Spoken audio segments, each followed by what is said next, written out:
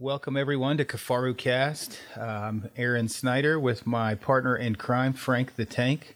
Hello. Frank, your eye's looking lovely today. It's getting better. I'm at a point where it's not swollen, so the ladies love it. It's kind of like having a black eye is like having a little dog around. In fact, any single male looking for a female companion should have a small dog or a black eye, one or the other. Yep. It's like a magnet. The chick at the archery range yesterday, she was loving it. She was loving it, actually. She was there with her boyfriend, which was kind of awkward, though, so. Ladies. Yes.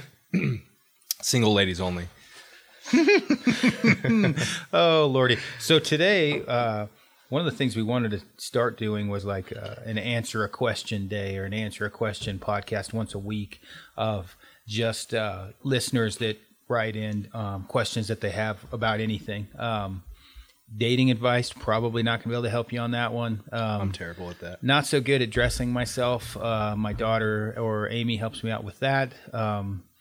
But anything to do with maybe hunting, arrow building, fishing, something like that, tactics, we can help you out. So we just have a list of a bunch of questions. Frank's got some, I've got some that we're going to read off in no specific order. So here we go. The first one that I have, I'll paraphrase here, but basically, hey, Aaron, I'm looking at getting new boots.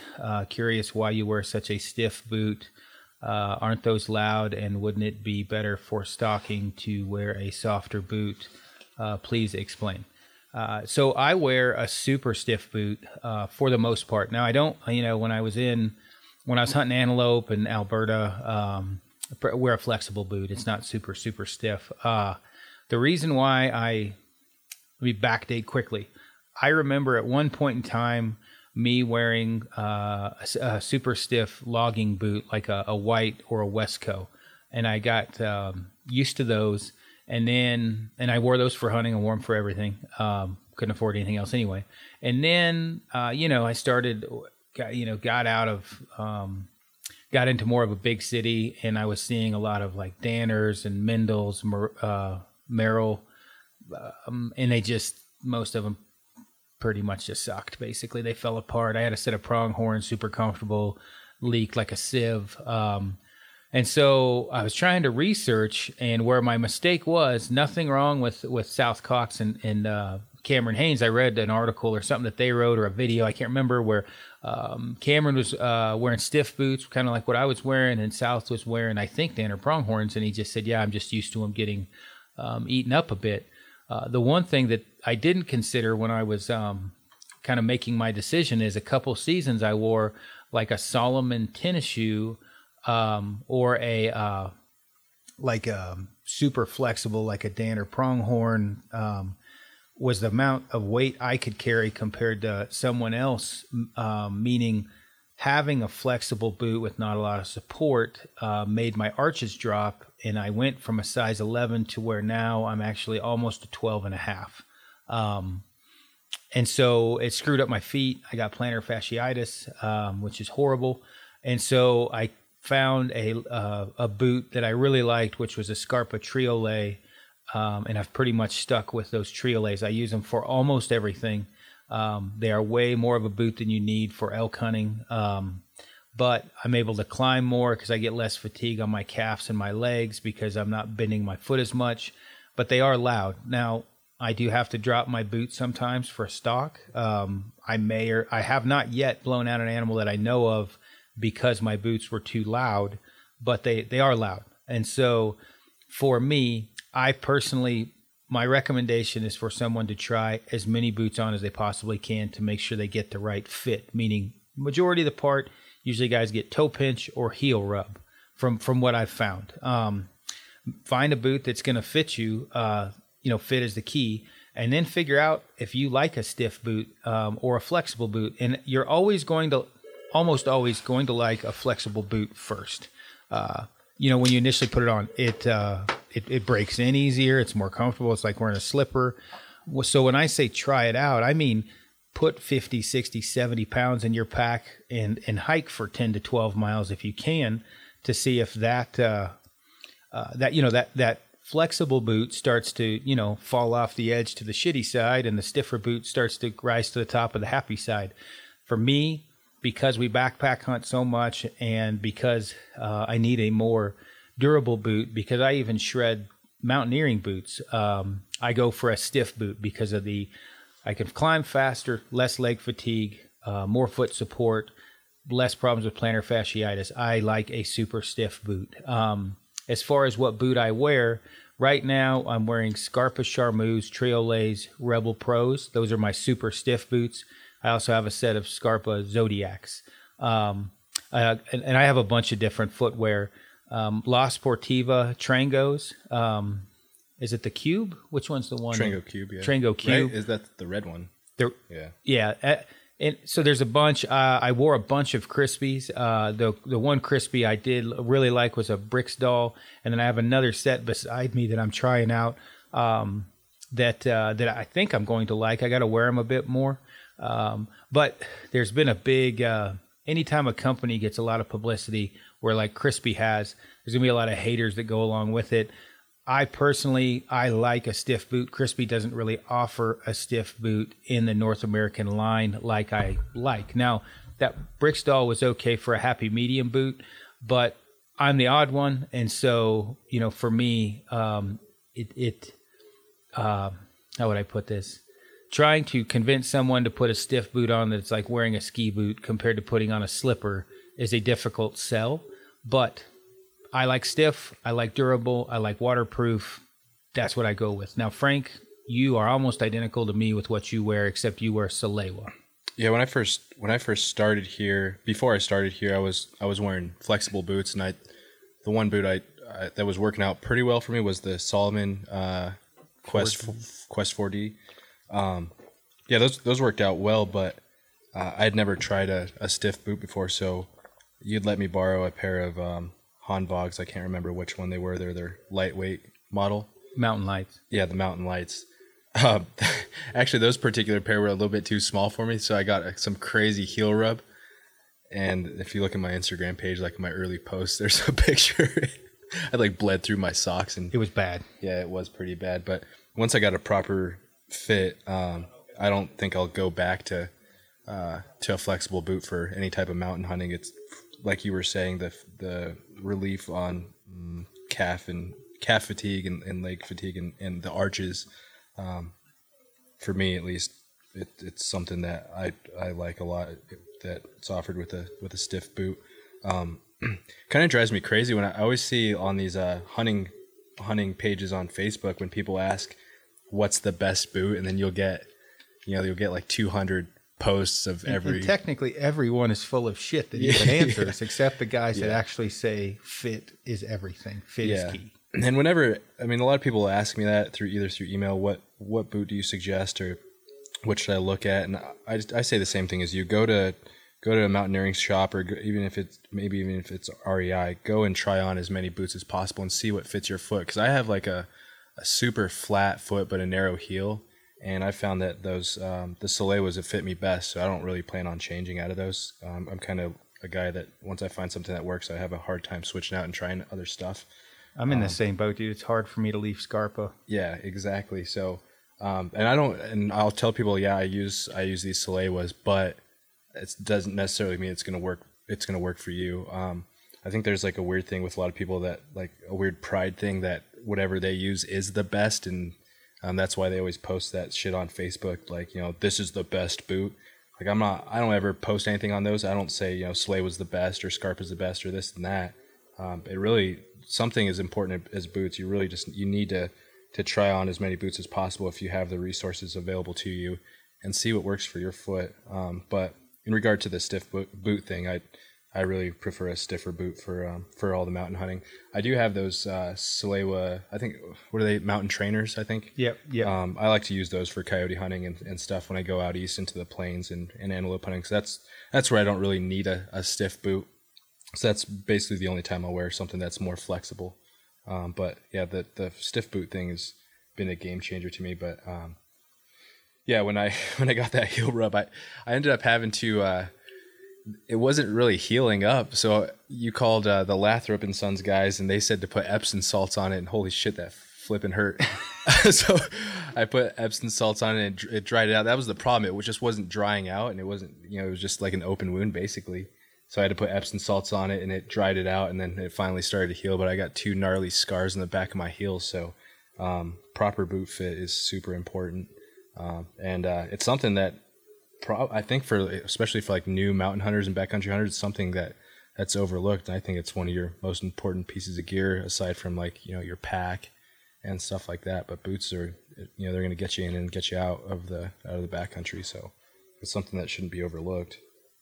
No, for sure. And I will say that is one boot I'm interested in trying is that Lathrop and Sons new model that they have. I know a bunch of people that have worn it. It's a stiff boot. I can't remember what Expert Elite, or I don't know what the hell it is. But either way, a couple models of it. Yeah. Yeah, that is one I'm interested in trying. The La Sportiva. What's the one that was like a rainbow color? It looked like she'd be wearing it in Boulder.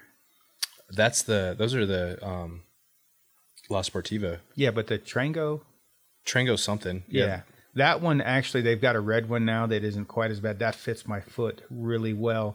As far as top of the line boot companies, I can't speak for the one Lathrop and Son comes out because I haven't used, but ones I know, Scarpa, Salewa, La Sportiva, those 3 are Loa. Really, really good. Well, that's the second tier. Gotcha. And this is my own personal opinion. I would say those are the top 3 for me. And then the Laowa is a good one, crispy, and a Solo or Asolo, depending.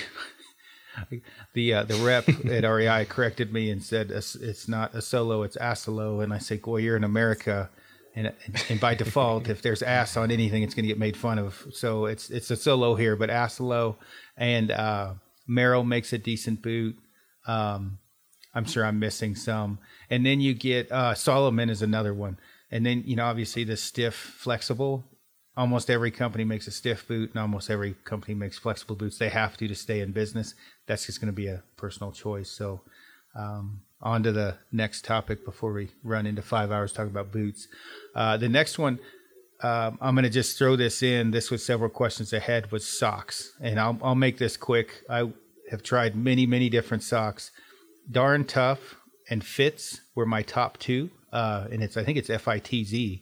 It might be, I should probably look, but Darn Tough and Fitz. And then the new one that I really like, Kendall Card turned me on to, is Farm to Feet, the Damascus.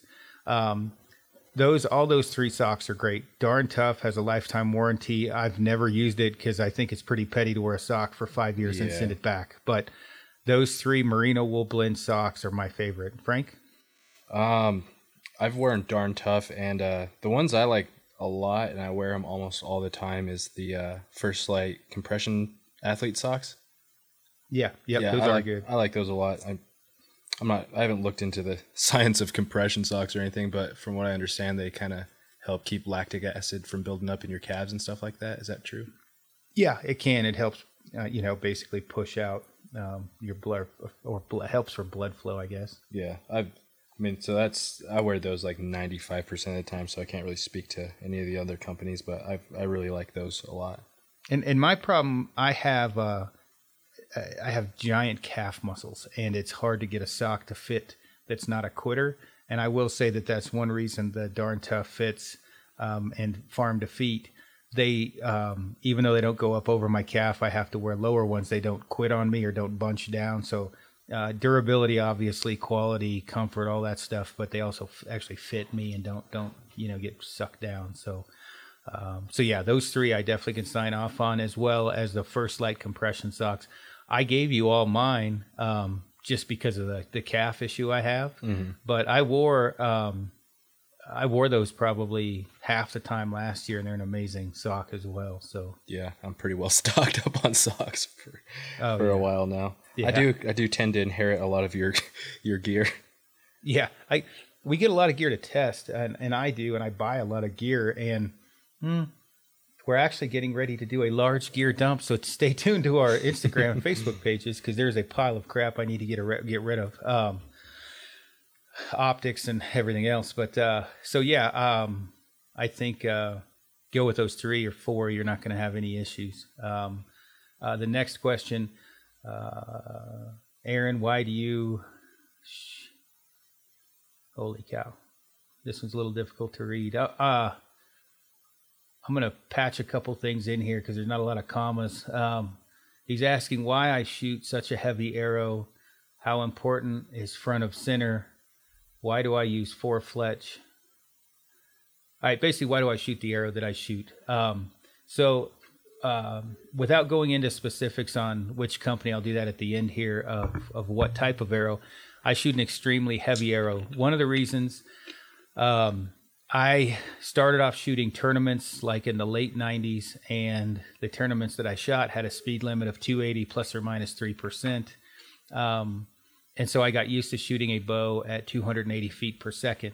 And as weird, this is probably mental, as weird as it sounds, I got used to the arc of that arrow, meaning within reason, I know, the arc branches it's going to hit or whatever if I'm not able to range certain things in front of me on the way to an animal. And I'm just comfortable with that. Another reason I shoot a heavy arrow, it makes your bow quieter. Flat out, you shoot an arrow that weighs 380 grains, you shoot one that weighs 500 grains, guaranteed you are going to see a noticeable difference in bow noise. It's just a fact. The next thing is flat out momentum. Don't worry about as much about kinetic energy, but momentum. I like a decent amount of point weight, for to carry through, right? If you have weight on the front of your arrow, it's going to help punch through more. And I'm going to try and, make this as simple as possible, the way that I explain it. If you put weight on the end of your arrow, when the arrow hits, it's that pressure from that weight pushing forward would make the arrow flex. So obviously flip that. You're not going to get as much flex in your arrow, losing penetration or getting oscillation in the arrow. That's probably a poor way of explaining it. So I try to shoot, I always shoot 125 broadheads. I generally try to have 40 to 75 grains up front. This has nothing to do with because of front of center. I don't check my front of center.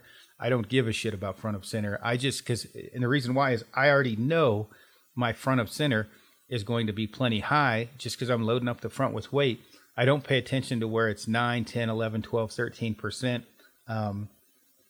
Mostly because I don't have to. I just flat out, I shoot a lot of poundage, 29-inch draw, and my arrows are super heavy. I'm getting another question as we're talking. So I shoot heavy point weight, and I try to shoot 10.5 to 11.5 grains per inch on my arrow. So right now, my current arrow setup, I have 2 different types. I have a Easton, and it's Easton makes a ton of different shafts. Frank, you're shooting, what's the one you're shooting? I have the FMJ injections, and those are skinnies. They're skinny shafts. The ones that I have, and Frank, you shot them for a while, didn't you? Yeah, those are the ones you have are 5mm axis, 260s and 340s. Right, and the 340s you had for a while, and the 260s are what I started out with. The axis, and then I have a 125 up front. Some of them have 50 grain inserts, some of them have standard inserts, and then I have 4 fletch on the back end with AAE Max Stealths. The other I have is a Black Eagle Carnivore. I have a 42 grain brass insert in those with 125 up front, 4 fletch in the back of the same thing, AAE Max Stealth. I tried Spartans a little bit from Black Eagle. I didn't like them as much as the Carnivores, but either way, I prefer people to shoot an arrow weighing more than 450 grains, just for the simple fact for momentum.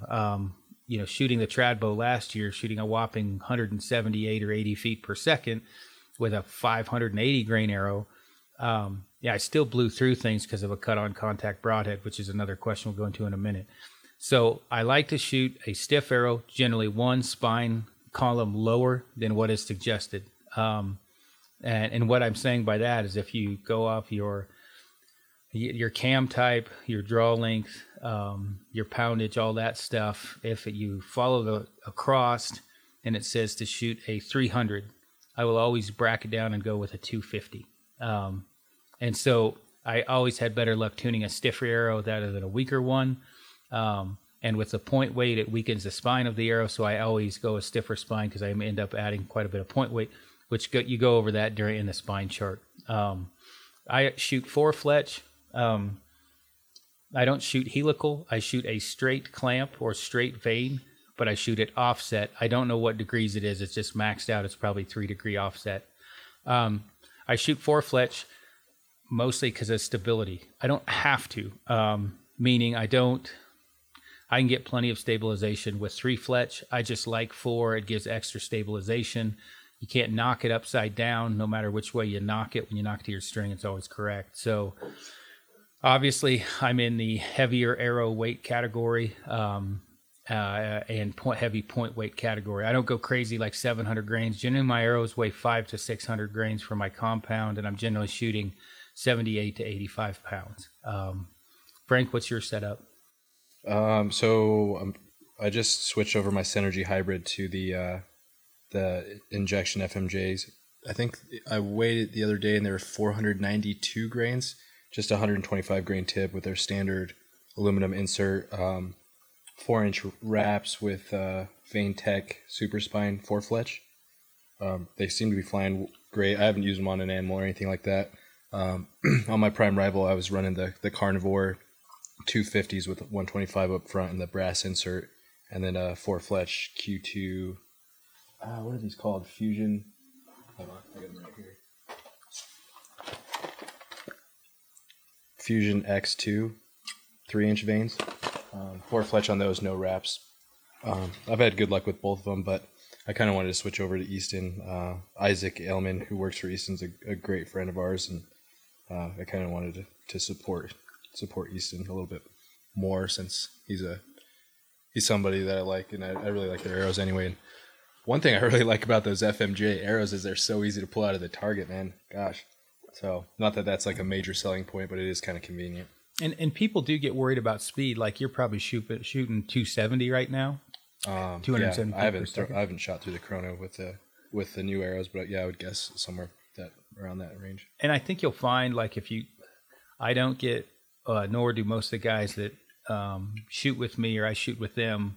We don't get too wrapped up into speed. We don't get too wrapped up into FOC. We just shoot a relatively heavy arrow again with relatively heavy point weight. I won't say that speed is a moot point at all because obviously, animal ducking the string is everything else. But I would say bow noise will outweigh within reason speed. If your bow is quiet, it will be far more important than if your bow is fast. It's not to say you can't have a fast, quiet bow. I just think having a quiet bow is more important than having a speed demon bow.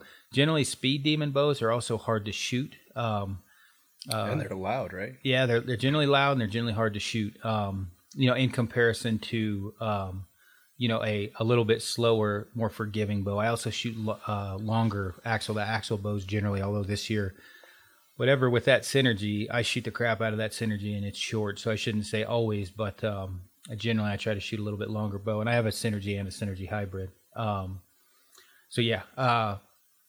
think we pretty much covered that. Am I forgetting anything? I'm umming a lot. Broadheads. Oh, okay. We can cover that. Might as well cover it now. Got about 400 questions on broadheads. Personally, I'm shooting right now like 4 or 5 different types of broadheads. Luckily, with this, I've never been able to do this before. With this Prime, I can shoot a NAP Killzone, Gravedigger, cut on contact, Gravedigger chisel tip, Rocky Mountain Specialty Gear Cutthroat, Iron Will, Outfitter's Head, a Striker, and a Dead Meat from G5. All of them hit the same 80 to 100. Took a little bit of tuning, but all of them hit the same. When people, it's not a blanket answer. It's like the footwear, question, footwear answer. What broadhead should I shoot? Well, if you're not shooting a heavy arrow and you need penetration's an issue, probably shouldn't shoot, a mechanical broadhead. In a perfect world, a fixed blade broadhead is going to be best, and you're going to get more penetration out of it. Where you're, like somebody like an NAP Killzone, that is not a broadhead for everybody. The thing is a momentum sucker. Even I don't get passed through sometimes.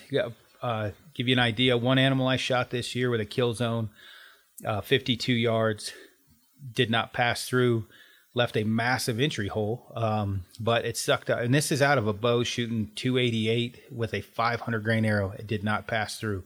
Killed it. I mean, dead's dead. But you take same bow setup, different arrow. I shot the one animal with a carnivore, different arrow setup. I was shooting an Axis at my mule deer in Alberta. Shot that with a cutthroat broadhead, basically solid machined.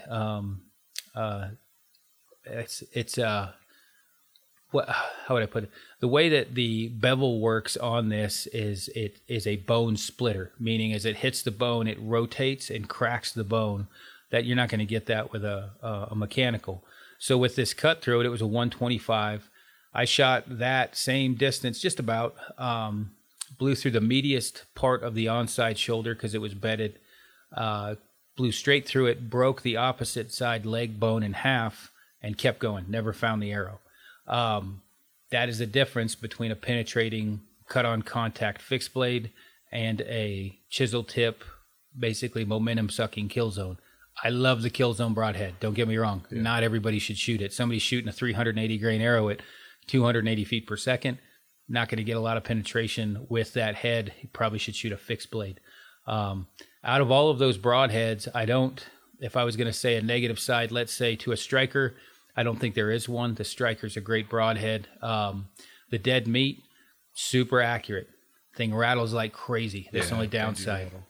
Well, it sounds like when you shoot your bow, it just rattles. You had the same problem, right? Yeah. And in regard to the broadheads, I've pretty much tried the same ones that you have. And I really like those kill zones.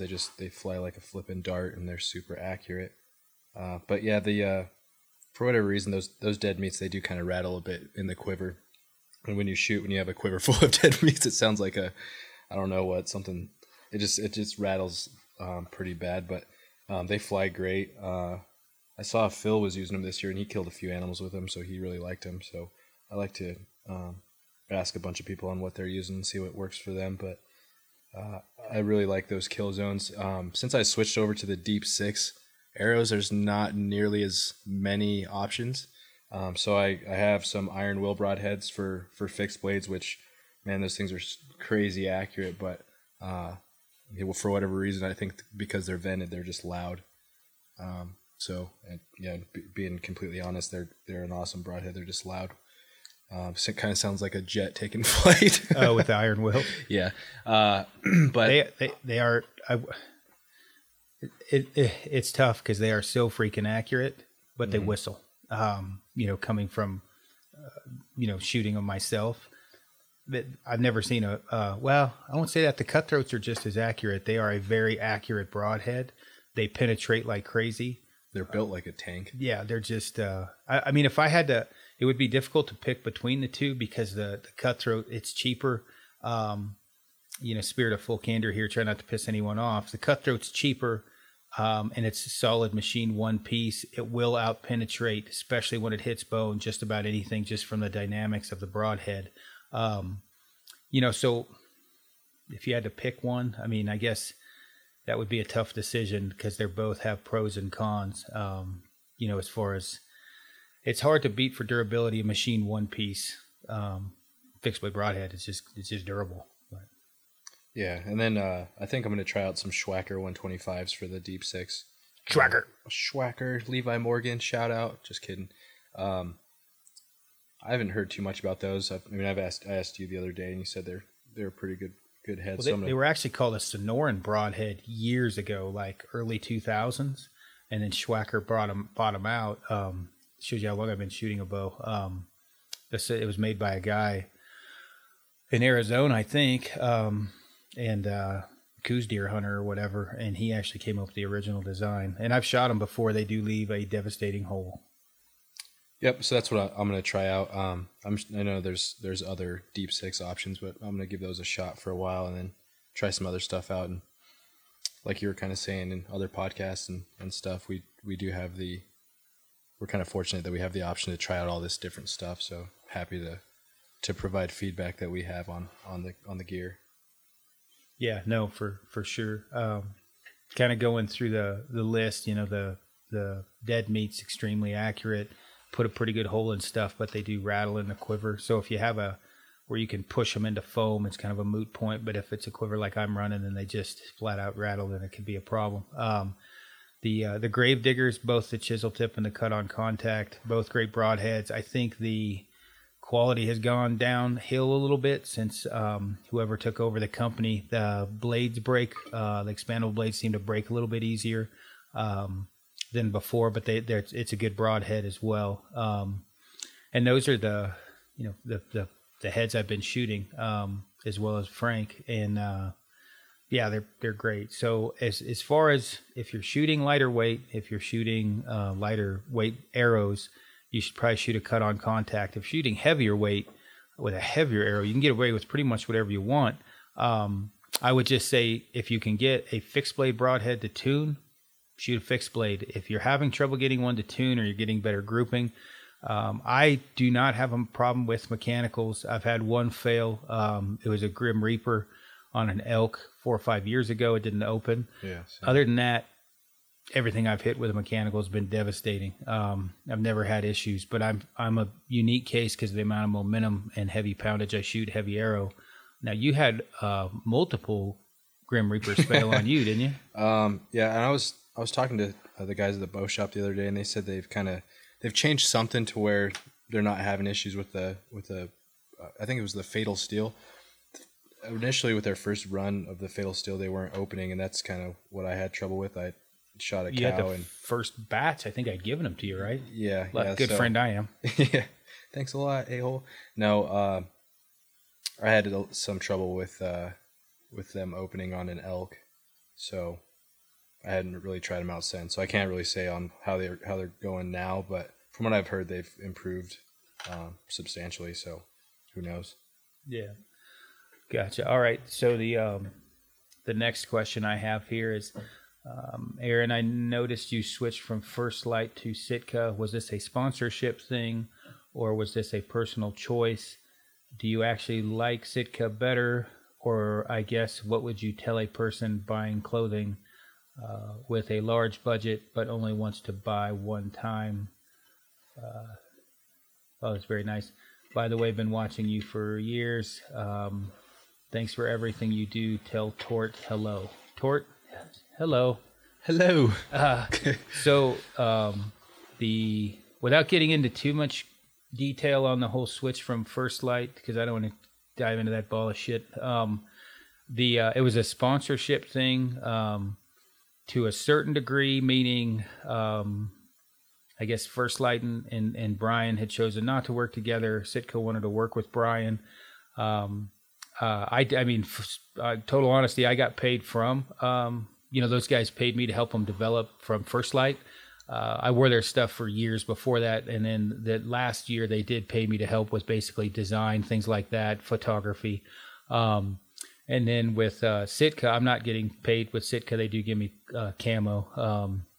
But if I was to give my no bullshit honest opinion, the quick version, the First Light base layers would be my choice. I like those the best. Sitka doesn't have great base layers. I'm not sure exactly what they're working on, but I wear an Icebreaker t-shirt. Actually, it's not a hunting company for the most part. It's just a regular t-shirt, but the merino wool from First Light's definitely better. The outer layers from Sitka, I prefer, like I like the Chama hoodie from First Light. I also like the Core Crew hoodie and the Fanatic hoodie from Sitka. I mean, if I had to go buy an intermediate fleece layer right now, I guarantee it would be a Core Crew hoodie.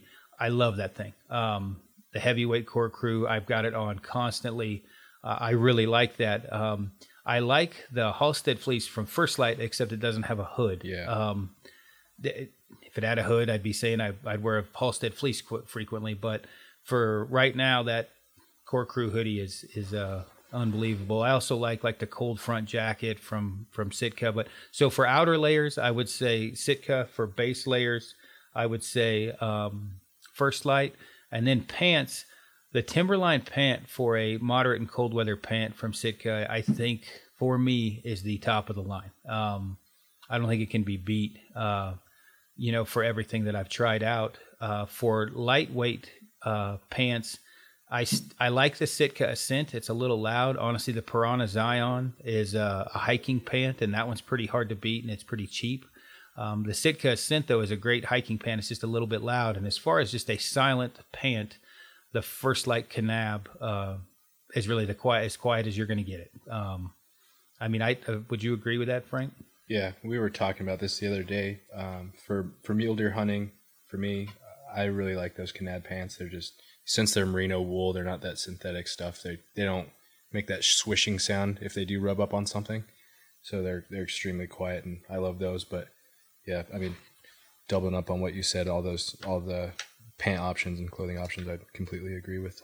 First Light's got some great merino base layer stuff.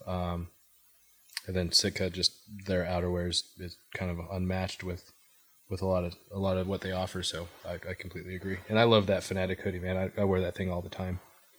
Yeah, and I wear a lot of Swazi stuff as well, which is overseas or whatever. Not overseas. It's out of New Zealand. Yeah. But I wear a lot of Swazi jackets, fleece pullovers as well. They're really good. Like I said, the Piranha Zion is good. But you know what? As far as I don't get too wrapped up in patterns. I do really like the subalpine pattern from Sitka. The Optifade open country is okay. The cryptic pattern, I think, probably blends in as good or better than anything that you'll find. The fusion pattern is pretty good. The cipher's good. I mean, I don't get too wrapped up into camo patterns. I don't know that it really matters. For elk, it matters, I think, personally. But if you're doing everything right for like sheep, goats, mule deer bow hunting, ideally they're bedded facing away from when you put an arrow in them. So I'm not saying a camo pattern does not matter, because it does. I don't worry about it as much as I do the quality and functionality of the actual clothing or the material. I will say I am overly impressed with a lot of the stuff I've been wearing from Sitka. This year I beat the piss out of that Kelvin Active puffy jacket. Mm-hmm. You're not going to stay alive in it as far as sitting on the side of a mountain staying warm. But with that Core Crew hoodie underneath, that over the top, and then a rain jacket over that, I'm able to make it do just about anything. And then obviously the Kifaru puffy jacket, the Lost Park parka. It is hard for me not to tell everyone on the planet to buy one of those, not just because I work for the company, obviously, but it just keeps you alive. It is more durable, more windproof, warmer than any other puffy jacket that I've used. It's not totally windproof, but the material is colandered, so it does block out the wind pretty dang good. And it's like wearing a sleeping bag. It does keep you alive. Yeah, that's probably, people are probably going to get tired of me saying that, but it's probably my favorite piece of clothing, and it's something that's in my pack, I would say 99% of the time, regardless of the time of year, is our puffy jacket. Just, it's not the most compressible like down is, but you can always rely on it to keep you warm even when you're wet. So, and it's crazy durable, and it is exactly like wearing one of our 20-degree sleeping bags. So that's something that's always in my pack. Jeff Lander texted me, wants to know if the Kifaru podcast or Kifaru cast will be in Spanish as well as English. Oh, good Lord. He's a funny little guy.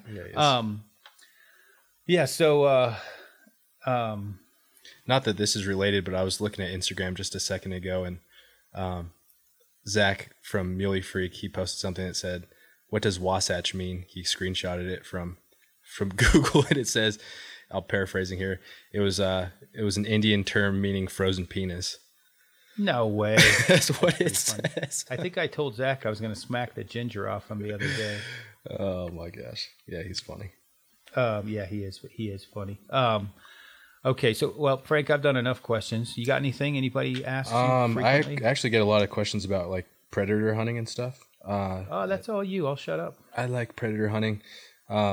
So a lot of people ask what call I use and stuff like that.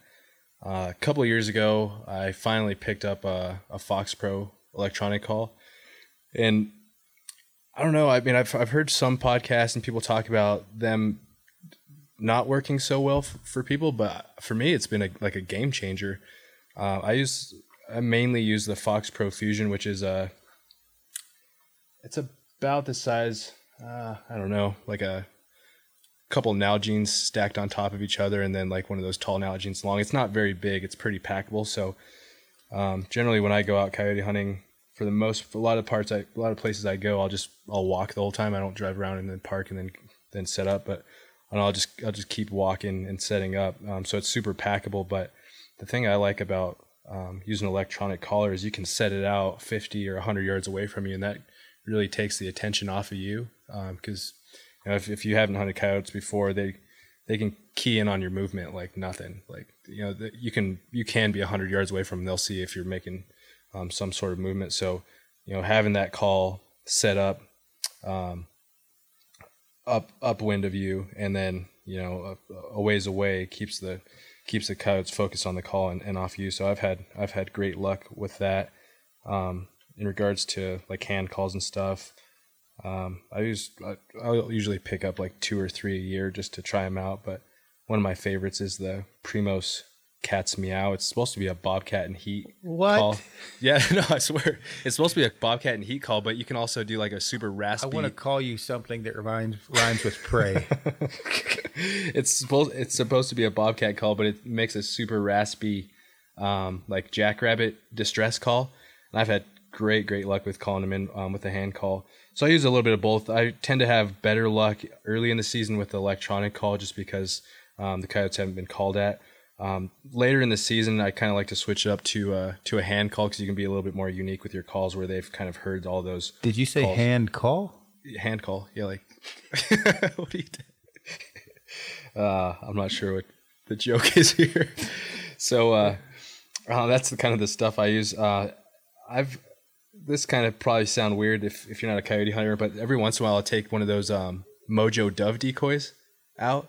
The ones with the spinning wings. Yeah. And you can set that above your call. And, a lot of times I think coyotes are coming into these prey calls, and hawks and owls and shit. They're always eating rabbits, and that's kind of what they're going to go scavenge is a owl or a hawk kill. I told Dana that I look too much like a hipster today for the video, and somebody already commented on it. Sweet hipster hair, bro. Yeah, sorry, go ahead. So anyway, yeah, I'll use a decoy every once in a while, one of those spinning decoys. Anything with motion right next to your call, as long as it's not a person, really helps out really well.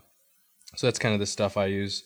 I really liked the Fox Pro calls. I know there's some other electronic calls out there, but I've had great luck with the Fox Pro. And this is also we'll probably do a podcast about this, but I used to be on this predator hunting forum, and there's like old traditional guys that are like hand calls only, and then people would post up that they're using an e-collar, and they're like, oh, that's using technology, you're a pussy, and I don't know. You said the P -- word. Oh damn, sorry, you're a sissy. Well, anyway, so yeah, I mean, I think that the hand calls and the electronic calls have their place depending on the time of year. So yeah, that's the kind of questions I get a lot of the time. As far as like call sequence goes, I like to, if I'm using the e-collar, I'll use like a baby rabbit in distress for probably 5 to 7 minutes, because it's a lower, it's not as loud as like the jackrabbit in distress. So I'll use that for the first 5 to 7 minutes. Then I'll switch over to a louder adult cottontail or jackrabbit call, and then if nothing comes in, then I'll switch over to like a pup in distress call, and that's generally my main sequence of calls. And if I'm going to use the e-collar later in the season, I'll switch over to like some woodpecker or You say pecker? Yeah, woodpecker calls. So that's kind of that's a brief breakdown of kind of what I like to do. Gotcha. You're not down with the predator hunting though. I'm not down with getting really cold. So I used to predator hunt a little bit. And so I mean, flat out, I just don't want to be cold all the time. Like you guys went out last year, it was negative 30. I went to the gym. Yeah. And went out and shot my bow. I just can't do it. Yeah, negative 30's pushing. I mean, honestly, it was so cold. I don't know why we went. And then we called in one coyote, and dude missed it. So who was that missed? It was the one and only elk pimp. Elk pimp. Well, seeing as how he doesn't bring up my name or Grant's name anymore in his stories, yeah, we probably shouldn't bring up his name. We'll call him the guy. The guy. What? Lander's got a name for him. So anyway, all right. Next question. This will have an answer that's probably not overly exciting, but a guy had asked, and this was one I'd saved. Aaron and Frank, what fishing reel and rod do you guys use for backpack fishing, and what does your tackle consist of? Noticed all your photos on Instagram and Facebook. Really enjoy them. You guys, please keep it up. What the hell? I think people get a good laugh out of this, and I think was it Desiree on Facebook said we were like Joe Dirt when he's talking about all the fireworks. Husker Do's, Yeah. For me, whistling bunghole, screaming memes. yeah, that's funny. For me, like my dad is a pretty big fisherman, but I'm kind of like a redneck type dude. I don't get super into it, so I got like this super cheap Walmart rod. I don't even know what it is. Isn't it an ugly stick? No. It is a piece of shit, though. It is a piece of shit. It's missing eyelets and shit. Yeah, I do have a decent reel on it. It's an Abu Garcia Brown Pride. No, I'm just kidding. I didn't say that, people. That was Frank, and he is Hispanic. Yeah. Hispanic. Someone told me that once. Probably a Mormon. Yeah. So I use that, and then I don't know. We use a pretty wide assortment of tackle. This year I've had pretty good luck with those black rooster tails. If I'm using a spinning rod, and then I always rig up a fly and bubble, and then we use I don't know, 10, 15 different flies, and just see what works. Yeah, we just give her. Yeah, and I've got a Daiwa. I think it was $89. It's a Daiwa 4-piece backpacking rod, and then last year I bought a 2-piece so Amy could use my Daiwa St. Croix, as I believe what it was. I've got a really, I guess. So this is how much of a fisherman is. Fast action when it's flexible. I should know this. My rods are really flexible. So like a 12-inch fish feels like a tank on mine. I run 3 to 4 pound test on my spool. I try to run 3 when I can find spools long enough. Find, it's not like you can go in and you can get 8, 12, 10, even 6, 4, even 4 pound of large quantities in a spool, but it's hard to find 3. So I generally have 4 pound test. I run a super ultra lightweight reel. And then, we have the basic, right? Like Panther Martins. We run, what are the crocodiles? Like the little flat spoon looking things. Yeah. We'll run like bead-headed princes. Castmasters. Yeah. Castmasters. Really total combined, it fits in my front pocket. Frank's yours is the same way. We've got a bunch of flies, bunch of spinners, couple bobbers, nothing crazy. The thing that I have found is the farther you hike, the easier the fish are to catch. And so we look like Will Primos, except we're not shooting elk on a private ranch. We're catching fish 6, 8 miles in, 4 miles in, whatever it is. And it's just one cast after another. I would guess in some of those lakes, we caught so many fish, we got bored of fishing. Yeah, sometimes it was literally every single cast, and that's not an exaggeration. Literally every single cast we were catching fish. Just giving her. Yeah, and it sounds funny to say that you got bored fishing, but when you're catching fish every single cast, we can only fish for like a day, and they're like, well, let's go to a different lake or something. Yeah, and I mean, we brought Amy this year, who has never backpacked, never been an outdoors person, did not eat beef, red meat, or whatever before she met me. But she eats fish, so I mean, we brought her this year, and so she was like the cooking machine, the hostess with the mostest. So we were cooking them aluminum foil or on sticks or whatever. Do you remember when she caught that first big fish? Oh, she was dropping F-bombs. Yeah. Oh, like so I was over like half asleep taking photos, and I can just hear oh F ya, oh yeah, and I'm like, what the hell is going on over there? And she was funny because earlier I had put this little tiny, like number 18 or 20. What was it? It might have. I think it might have been like nymph or something. Yeah, it was a bead-headed brassy, I think, or it might have been a bead-headed prince. And she's looking at it. And I'm like, hey, honey, little flies catch big fish. Big flies generally don't catch little fish. Don't worry about it. I've reeled in tanks off, like a 22 midge or whatever. And then she reeled that thing. It was the biggest fish of the weekend, I think. Or yours or hers was one of the other. I think she got it that time. Yeah. So yeah, nothing too. I mean, I would say just I've like a 5'6", 6'2" or 4 piece, and I wouldn't spend a lot of money on it. I don't go too crazy, and I literally have this little piece of crap tackle box for my spinners and a semi nice, may have been $18 fly box. That's it. Okay, here's another one, and this will be quick because I cannot answer this correctly in a short period of time, but looking to getting into photography in more depth. How long have you been a professional? I'm not. Photographer. Where did you learn how to? What the hell? I think he's trying to say take good photos. Should I go to a class for this, or can it be learned somewhere else? Anyway, looking at dropping a shat load of money and don't want to buy the wrong thing. Okay, so I'm actually going to email you back so you can call me for this one, but I'll try to get this simplified. When I first got into photography, meaning I went from a $300 camera to a $3,000 camera, funny story, actually, I went and tried to talk to some of the guys that worked at the time for a marketing company that actually worked for Sitka. And I walked up to them and I said, hey guys, I'm trying to get into photography. What should I buy? I really don't know. And the guy said Leica L or something and turned his back on me and walked away. I really wanted to slap that beanie hat off the top of his head at that time. But I didn't get a lot of help. Who was hugely helpful was Stephen Drake. Stephen is an amazing photographer. He gets after it, super good guy. And I've kind of phrased what he told me initially and what I learned in great depth with lots of money, spending money on photography. If you're wanting to get into photography and you know you like it, I would say try and spend as much money as you possibly can on something used, meaning buy a Canon 5D Mark III, a Nikon D800, a Sony A7R, something used. And I would say you're going to, meaning something that was amazing 3 years ago. That's not good anymore because it changes that fast, because that camera is still amazing. Professional photographers 3 to 4 years ago were making a living off of those cameras.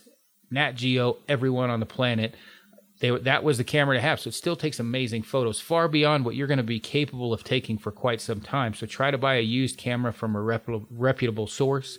And then I would say you want to get 2 lenses starting out, a 35 or a 50. What do they call it? The nifty 50. So like with Canon, they have $189. I think it's a 1.8. Has horrible chromatic aberration or edge-to-edge issues, but by a 50 millimeter and then a wide angle. So you've got night shots for the wide angle, landscape, things like that, and then your walk around lens. Most of the hunts I'm on right now, I have an 18 millimeter 2.8. For those of you that don't understand, I'll go into that later, what that means. And then I have a 55 millimeter 1.8. Most of what I do is with that. I think what people are trying to get into photography, initially, if you can afford it, yes, buy something brand new, buy the coolest, baddest, nicest, whatever, but you're going to be wrapped up about 10 grand out the gate, 6 for sure. But if you're going to buy something and you can use it for a backup later, get a used camera, used lenses, and kind of find your own path at that point, meaning, are you going to be a landscape photographer? Are you going to be a walk-around guy, an action shooter, a wildlife? For me, I'm too poor to go buy a wildlife lens. I think I would be a great wildlife photographer because I'll just go shoot tame deer at Red Rocks or go up to Estes Park, but I need more legs on my lens. So for me, I'm more of a landscape kind of everyday guy. But that's what you want to do. As far as learning it, most of what I learned was from a guy named Tibor Namath. I was on a photo shoot with Vortex with him, and I learned quite a bit from him. I'm a trial and error guy. So I'd Google something on YouTube, look it up, try it out, like nighttime photography. That was just trial and error at 2 a.m, figuring out how to take photos. I'm still learning a ton. I have done some weddings and I have been paid for my photos, but I would not say I'm a pro. Pro photographer gets thrown around a lot, right? I guess you could say if you get paid, you're a pro, but how was it photographing weddings? It's so the problem I had, one is I had a shaved head when I first went. I looked like a neo-Nazi. And so it was funny because a couple of the bridesmaids were smoking hot. And so immediately I'm trying to stay focused because I knew they were single. So I'm trying not to like get back from the wedding. There's like 9,000 photos of the bridesmaids and none of the husband and wife, right? So just the cleavage. Oh Lord. And so then I had to dress up a little bit. But after that, man, it actually was super fun. I guess I've done 7 weddings so far. All of them have been clients that have actually had me photograph their kids or, whatever, come back. And I mean, to me, I didn't know exactly what to charge. I really didn't know how it worked. I kind of copied stuff I learned from just looking online and gave them a break because I didn't know what I was doing. Another time I just had them buy me a lens I wanted for photographing the wedding. It was okay. I mean, it was perfect lighting conditions. You're always a better photographer when it's cloudy. You just are. You don't have the light issues. So out of the 7 weddings I shot, 5 of them were cloudy. Dude, it made me look like a superstar. Even I was like, wow, it's amazing. So it wasn't too bad. I think the strangest thing, I guess you could say I've ever, photographed or been paid to photograph. I had, it was a church group on a hike and they wanted me to just photograph the hike. And then it came to survival. They wanted me to teach them how to stay alive. And the next thing you know, I'm setting up everybody's tents and I got cameras hanging out of me. And then they tried to convert me, to, they had a plan. Pentecostal, maybe? Yeah. Hardline religion, super awkward. I'm just trying not to say the F word, right, and take these photos. But yeah, if you're trying to get into it, I would say that's a good platform by used. And then if you know somebody that takes good photographs around you, I would just start picking parts and pieces off of them, learn as much as you can. But it's something you definitely have to learn. I would say the functions of your camera first and what f-stop means, what shutter speed means, what ISO means, how those work. And then once you learn that, you can learn when, why, where, what to make the adjustments. I'm more of a photographer than a videographer. And it's super addictive. I mean, honestly, if I had to choose between shooting animals and shooting photos, it would be difficult for me not to lay the weapons down and just take pictures of people hunting. I like it that much. I love photography. So I don't know if that answers your question, but I'm emailing you back so you can call me. I'll get a couple more here and we should probably get off. Aaron, I noticed you use a couple different stoves this year, but have used several in the past. It looks like Brian used a Jetboil and Frank has used a reactor. What would you suggest? So this guy's talking about backpacking stoves. Frank, why don't you chime in? Because I know how you feel about the one you use, and I have the same feeling. So go ahead. Yeah. So like I was saying earlier, I'm kind of like if it's not broke, don't fix it type guy. I used to use a Jetboil, but when I got that reactor, I've literally never had one issue with the MSR reactor stove. I use it at high elevation, never had any issues with boiling water and, whatever. Even I'll heat up the tent with it every once in a while, but you got to be careful with that. But we do not suggest or condone that here. Yeah, at probably Cast, shouldn't do although that. we do that. Yeah, it's very smart. You could die, but I've had great luck with it. It seems to be bomb-proof as well. It's really well built. I've literally never had one single issue with it, and I've had it for, 4 or 5 years. So, brief summary. I love it and don't plan on changing. Honestly, it's not the lightest out there, and I know there's a lot of lighter options, but it's something that I can rely on. So I'm going to keep on using it. So yeah, I have the same opinion of the reactor. I don't use it all the time, but when the rubber meets the road and I need something I know won't break, I take the reactor. That's what I took for this 30-day trip. Not that we were backpacking in all the time. I also use a Sunto Windmaster, I believe it's, or Sunto. That's the watch. Soto yeah. Windmaster and an Evernew cook set. It's lighter. It is easier because I have 2 cook pots. But again, you're kind of starting to pick fly shit out of chili on some of these stoves. Like guys get super crazy about them or whatever. I generally take the Soto Windmaster and the 2 cook sets when I have people going with me specifically. Or if I'm trying to go super like uber lightweight, but it's only a difference of like 3 ounces. It's not that much. If I had to go buy one today, it would easy choice. I would get the MSR reactor by far. It's just better built, better performance than anything else I've used. You can throw it off a cliff. I hate Jetboils. I do not like the company. I do not like my dealings I've had with them. I don't think I would say they're. I don't know if they're anti-hunting. They're certainly not pro-hunting. So again, they break frequently. The igniters always break. Yeah. I'm just not a fan. So definitely the MSR reactor. Let's see one more question. Let me read through some of these and find a good one. Well, this is a general one, but Frank, this is good for you and I. Aaron, looking at going on a mule deer hunt in 2018 in Colorado. Not looking for a honey hole. Everybody says that. Just general area. What type of tactics do you use? Should I bring a spotting scope? Should I camp above tree line or below? Really don't know what I'm doing and need some help. That's funny. I feel like us especially, just because we're in the outdoor industry, that's something we hear all the time is, I'm not looking for your honey hole, but can you point me in the right direction? And some people just straight up ask you, where were you hunting? That's not very cool to ask. No, but go ahead, Frank. I know you and I hunt the same way, so lay it on them. Drop some knowledge. Yeah, I highly suggest bringing a spotting scope. I feel like that a spotting scope and then a tripod and binos on a tripod or something that's kind of a necessity. The mule deer a lot of times tend to bed down in some thicker, what are those trees called up there? Bristlecone or bristlecone, the little patchy bastards. And sometimes you're just spotting the antlers. So high quality optics are definitely something that I would highly suggest for spotting high country mule deer. I generally, for the most part, try to camp right at timberline or just above it for the main reason of lightning and wind. Because when you're up there, at the top, you don't have a lot to protect your shelter, so it might blow away.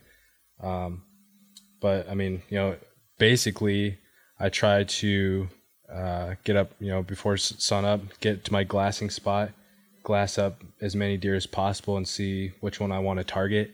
Watch if you have the option to pattern them over a couple of days. That's definitely more beneficial than going straight after them. But if not, then you put them to bed.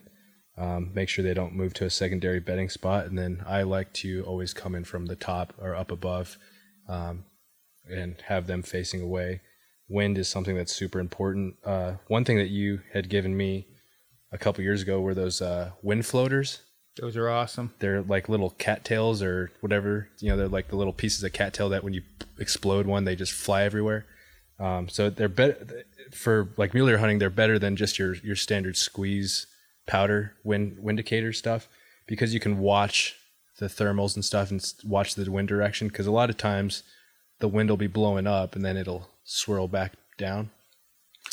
Dude, or even the opposite. At First Light in Alberta, I pulled those things out because it seemed like the wind was blowing down to this buck, and I'm like, dude, it can't be. I was like, it can't. I chucked that thing in the air and literally 40 yards straight down, and it took a 90-degree right turn and shot straight into the sky. And he was like, I like it. I like it. Everybody knows. Dude, the crazy thing about those is they don't they have like no marketing, so nobody knows about them. The first time you showed me those, I've never heard of them. Dude, they're money. Yeah, I ordered just some this year from Amazon, and I had to go through like 3 different places just to find someone that was carrying them. So if you're listening, market better. Yeah, definitely. I mean, because all it is like a fiberglass looking cattail thing that floats. Yeah. In a little small Copenhagen type container. I've thought about making my own and putting them in like a chew container. Mm-hmm.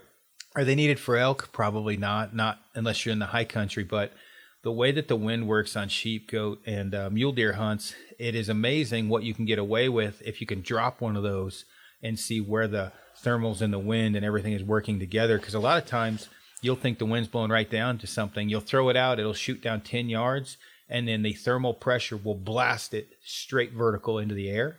And you know that maybe you can get another 10 yards, 20 yards closer, which is vital. But yeah, so that's kind of a little breakdown of the stuff I like to do. But I think coming from sometimes you only have the option of coming from below a mule deer, but that generally doesn't work out too well. No, I would say things not to do. One, don't camp in the freaking basin. No, ever. please Never, don't do that. ever. Walk in the basin. Don't camp in the basin. I've wanted to shoot arrows at people that set up their tent in the middle of the basin, because that basin is where they eat, they drink, they hang out, and you're shitting on that. So don't camp in the basin. I personally try and camp as high as I possibly can until I run into wind issues. If that means there's a divot at 13,000, 12.5 that I can get in and there's no wind problems, I'll camp there. If not, I'll try to camp at the last patch of trees where I have good egress to get out to a glassing point. Pretty much probably the same thing that Frank does. Yeah. I try to never stalk a moving buck. I've heard guys, Mark Smith says he doesn't mind doing that because they're eating and they're feeding. I like to shoot them when they're dead asleep. Personally, I'm not I probably only shot, 15, 16 mule deer bucks, but it's much easier to stalk on them when they're asleep rather than feeding. That's not to say you can't get on an ambush point and whack the shit out of one, but I try not to move while they're moving. If at all possible, it's much easier for me to shoot them while they're laying down. Yeah. And I think you were talking about one time you were elk hunting and the guys were moving up into where the elk were when the wind was blowing up, and then they were coming back down when the wind was blowing down. So keep good attention of wind patterns. Yeah, I mean, again, with age or whatever, become more patient. Some people are born with it, but I try not to ever push an issue that I think will be there tomorrow. Meaning, if I see a deer that I can pattern that night and watch where it comes out, where it feeds around, or I can watch it all day. If I think it's going to be there again tomorrow, and I'm unsure of the stock, I will certainly wait until the next day, knowing a much better plan of attack rather than winging it. Sometimes you can't do that, and you got to just go balls to the walls and just give her. Yeah. But for the most part, if I can watch, and again, it's not like I'm an epic trophy hunter either. A lot of times, on these hunts or whatever, especially like elk hunts where I tag out like in the first 15 minutes of season, I watched them the night before season. I saw where they came out. I watched them the morning before season, saw where they came out. So that was just there when they came out to feed, and I shot one. I mean, it's literally, that was that simple, as long as I knew the wind. And as Frank brought up, if you know the wind, you know where they want to eat, sleep, drink, and have sex, you are going to kill them as long as you pay attention to the wind. It's no different than a human, not to oversimplify it, but as long as you know truly where they're going to eat and sleep and drink, those three things, and when they're in the rut where they're going to fornicate, you are probably going to be okay if you don't do anything stupid and push the issue. The wind can end the hunt pretty quickly. Yep. So, all right, we're like an hour into this thing, so we should probably cut her off. But thanks for tuning in. We'll try to do these answer question things frequently. Whatever you got, send it to our emails, Aaron, ARON @kifaru.net, and Frank, FRANK @kifaru.net. Send them in and we'll try and answer them as best we can. Don't forget to eat your spam. Don't forget to eat your spam. This actual Kifaru cast is brought to you by Copenhagen, Torts, Spam, and Cholula. Yeah, that too. You don't like Tabasco spicy sauce. Yeah, I don't like spicy food. All right, thanks for tuning in. All right, see ya.